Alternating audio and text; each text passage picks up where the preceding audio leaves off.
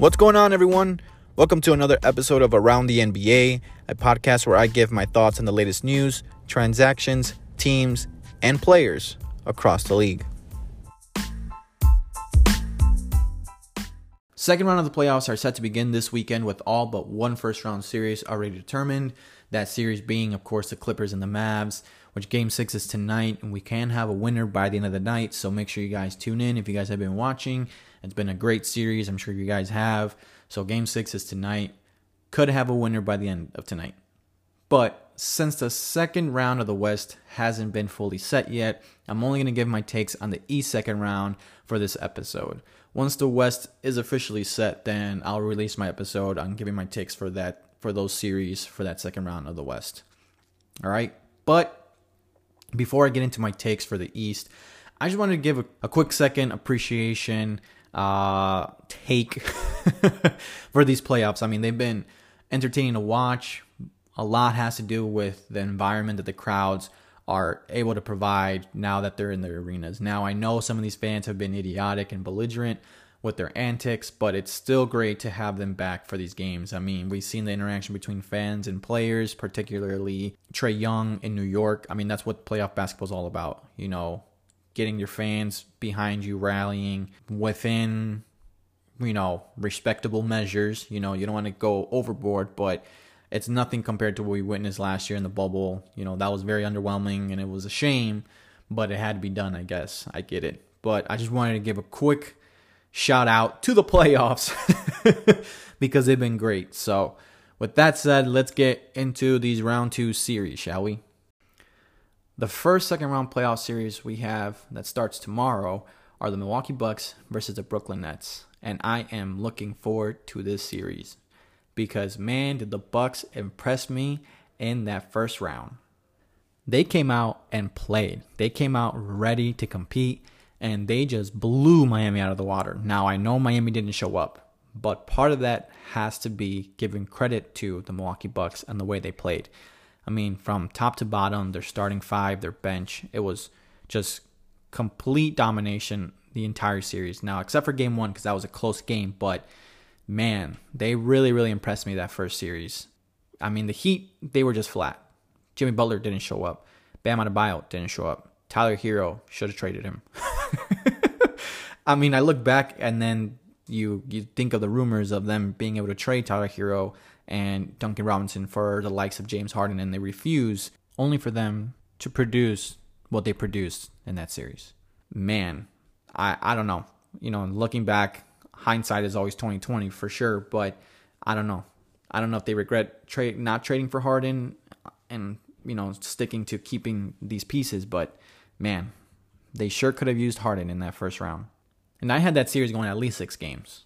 I thought they were going to be a lot more competitive in that series. I thought the Heat had a chip on their shoulders to prove everybody wrong, that they weren't just some bubble fluke or bubble team or whatever you want to call them, that they were worthy enough to make it to the finals last year. And that clearly was not the case.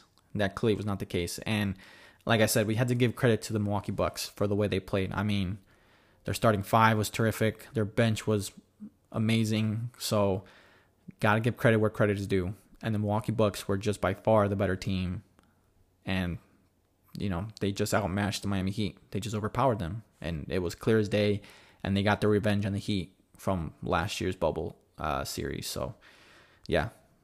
Bucks, man, they look very, very good. They look very, very good. They look like a team that is hungry. They look like the team with the chip on their shoulders. Like, they're just kind of flying under the radar right now. I don't think anybody... I think I can think of one person, that was Kendrick Perkins, who had them coming out the East. But everyone's talk has been the Nets and the Sixers out East. No one's really mentioned the Bucks. And even out West, they've just been kind of flying under the radar in some of these stories and some of these teams, that they don't have that pressure of winning right now. And that could be the case. And that's definitely could be helping them. We're definitely going to see what they're made of in the second round and see if that first round series was more so them, or was it just Miami playing bad. We're gonna get a clear picture in this upcoming series. But if players like Bryn Forbes and Pat Connaughton I can never pronounce his name. Connaughton. Let's just go by Pat. If Bryn Forbes and Pat show up the way they did in the first round series, yeah, the Bucks have a chance. And I know they lost Dante DiVincenzo. He's a very good 3-and-D guy. It's going to be a huge loss for them, particularly in the defensive end, because that's another body that they could throw at the likes of Kyrie and Harden. They're going to miss him, but, next man up, and they still have Drew Holiday. They still have some defensive pieces there that can compete with them. But I think what wins them this series is going to be their bench. So if their bench plays the way they played against the Heat, they have a legit chance of winning this series.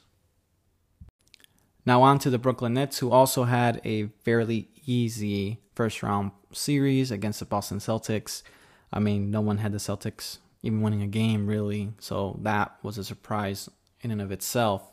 And if it weren't for Jason Tatum's heroics, they would have been swept. So, and I mean, the Celtics, they just weren't very good this year. Their entire season was just a roller coaster of ups and downs, and losing Brown was definitely devastating. So, yeah, no one really had them competing against the Nets. So there really wasn't much to see in that series other than, can the Nets just continue to play the way they've been playing? Simple answer is yes. So, yeah, there really isn't much to talk about them there. So I think this, like I said, the series is going to be very good. I think the two key points of why the Bucks can compete in this series is, A, the fact that they weren't in a dogfight with the Miami Heat. They closed it out in 4 games. They swept them. They kind of just cruised through those games. They, wasn't very competitive, wasn't physical. So they really didn't exert any energy in that series. And the second thing is their bench, because this goes without saying, the Nets have the better starting 5 in the entire NBA. So what's key to the Bucks winning this series is going to be their bench and their shooting. So they have to play the way they played the Miami Heat. And if they can play the way they played the Miami Heat in this series, like I said, the Nets are in trouble, So I think this series is probably going to be a testament more of the Bucks than the Nets, to be honest, because the Nets, everyone's expecting them to come out and be the Nets in this series. But we still don't know the Bucks that we're going to get in this next round. So that's the same Bucks as last round. I'm telling you, this is going to be a very good series. I still have the Nets winning this series in 6, possibly 7 games. I mean, if the Celtics can win 1 game, the Bucks should definitely be able to win 2, even if it's the Bucks of the past that we've seen in the last couple of seasons, where they just come up short every year. But they're still more than capable of winning at least 2 games in the series. So the series should at least go 6 games. And I have the Nets winning, but can I see the Bucks winning the series? Absolutely. I think they can win. I think they can win the series in 6 games. Possibly 7, but it all comes down to how good Giannis is going to be and how good that bench is going to be, and is their defense enough to slow down 2 of those 3-star players? Because if KD has an off night or Kyrie has an off night, James Harden is going to take over, so they have to keep up with them through their bench and their shooting, and their defense has to be able to come up with some key stops down the stretch, which I think they also have the advantage over the Nets. Their defense is solid. They have some good defensive players. They're bigger than the Nets, unless they play DeAndre Jordan, which they haven't. But the Bucks have the size on them, so, and their bench. I keep saying their bench because their bench is going to be key in the series. So if the Bucks bench comes out and they play the way they play the Heat, they can definitely win the series. So again, I had the Nets winning in 6, possibly 7, with an upset alert here in this series, but Nets in 6. So the next second round series out east, we have the Philadelphia 76ers versus the Atlanta Hawks, and I think this is going to be a good series as well. And it's sad to say, but it's because of Joel Embiid's health is in question. If he was healthy, the Sixers would, I wouldn't say blow them out of the water, but the Sixers aren't the Knicks. And I think the Sixers would win this series probably 5, maybe 6 games max if Embiid is healthy. But they're saying it's a meniscus tear. They're saying it's a small tear. I'm no health expert, even though I'm a very injury-prone person. And I've spent my fair share in the hospital and on crutches and all that good stuff.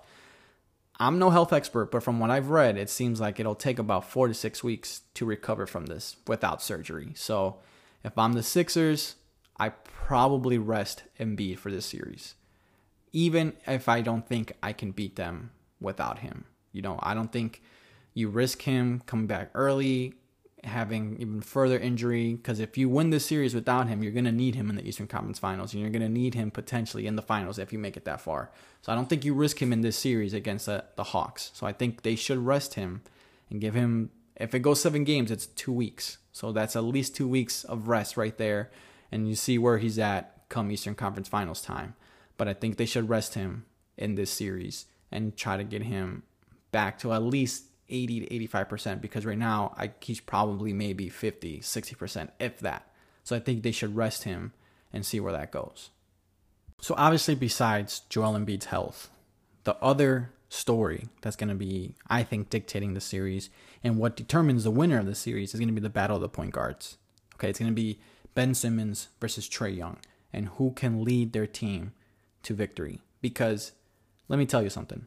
If Embiid comes back, he's obviously not going to be 100%, right? And if he doesn't play, then obviously he's not playing. So regardless, Ben Simmons has to step up. Ben Simmons has to be that guy for the Sixers in this series if they want to advance. Okay? Regardless, whether Embiid plays, and definitely if he doesn't play. Yes, he's got Tobias Harris, but Simmons has to be that guy to step up to lead this team to victory. Atlanta's already got that in Trae Young. Okay, Atlanta's got that. Trae Young, the way he played in that Knicks series was impressive. Okay, they're not worried about Trae. All right, Atlanta has a good team. They were impressive in that series in general, just the team in general. And Trae Young was phenomenal. I mean, that team was, if you guys saw that series, like, I know it was the Knicks, okay? Like, I get that. But if you guys saw that series, the Hawks were just so much better. It wasn't close. The Knicks just couldn't keep up with them. They couldn't compete with them. The Hawks were just that much better. And one of the main reasons is because they had the best player in that series, in Trae Young. And it wasn't even close. I mean, Trae Young dictated that series. He dictated every game. He controlled every game with his offense. Whether it was scoring, whether it was shooting, and his passing ability. Like, he just ran that series. He controlled that entire series.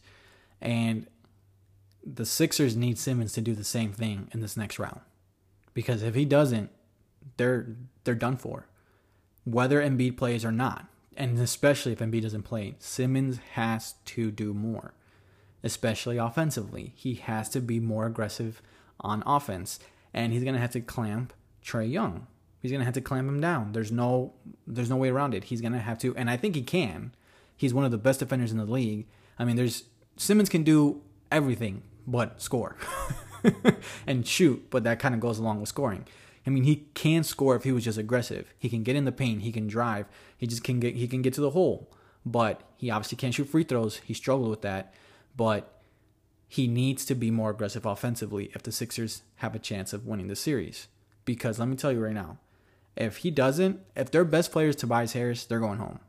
Tobias Harris cannot be the best player and the Sixers win this series. He just can't. Okay? Simmons has to be the best player in this series for the Sixers to win. And it's that simple. Trae Young, if Trae Young is dropping 28 to 30 points a game, getting his 10, 11 assists, Sixers are done.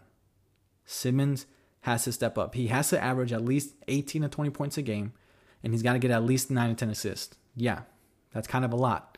But that's what it takes for them to win the series without Embiid or with a unhealthy Embiid. Okay, with an injured Embiid. That's what it's going to take.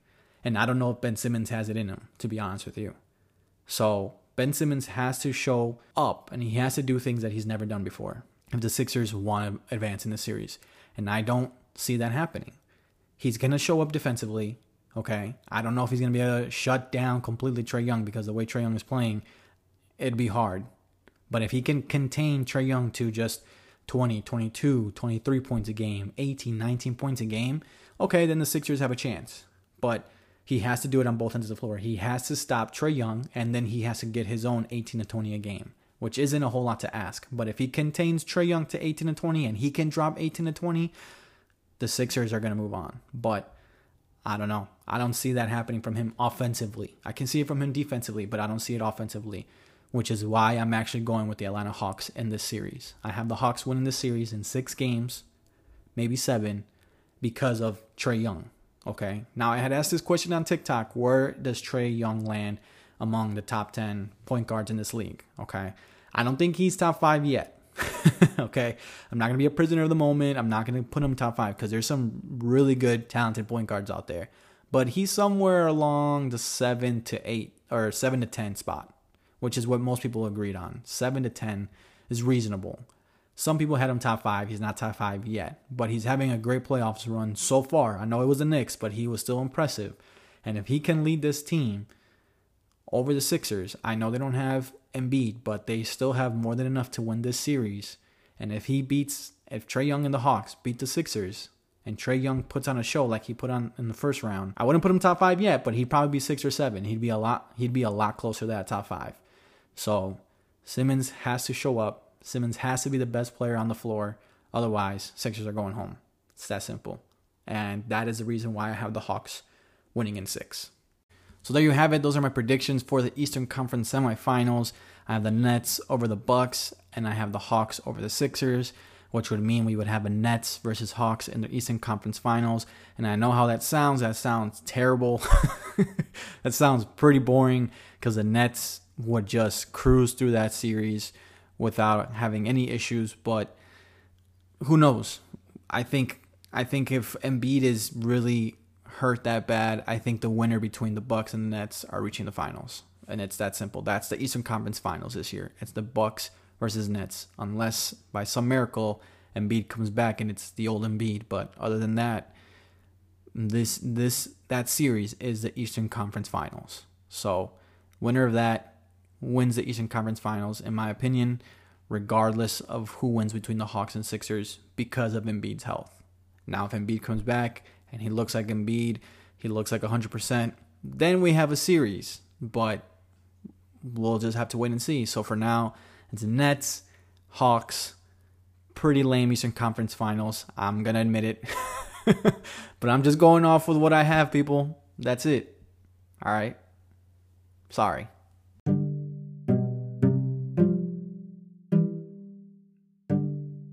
That is it for this episode. Thank you guys for tuning in. Make sure to comment, like, and subscribe on wherever you're listening from. Please go follow on TikTok and Instagram at Around the NBA, which is all one word, _podcast. You can leave your questions and topic ideas there, and they may end up on the show. Thanks again, and I'll see you guys next week.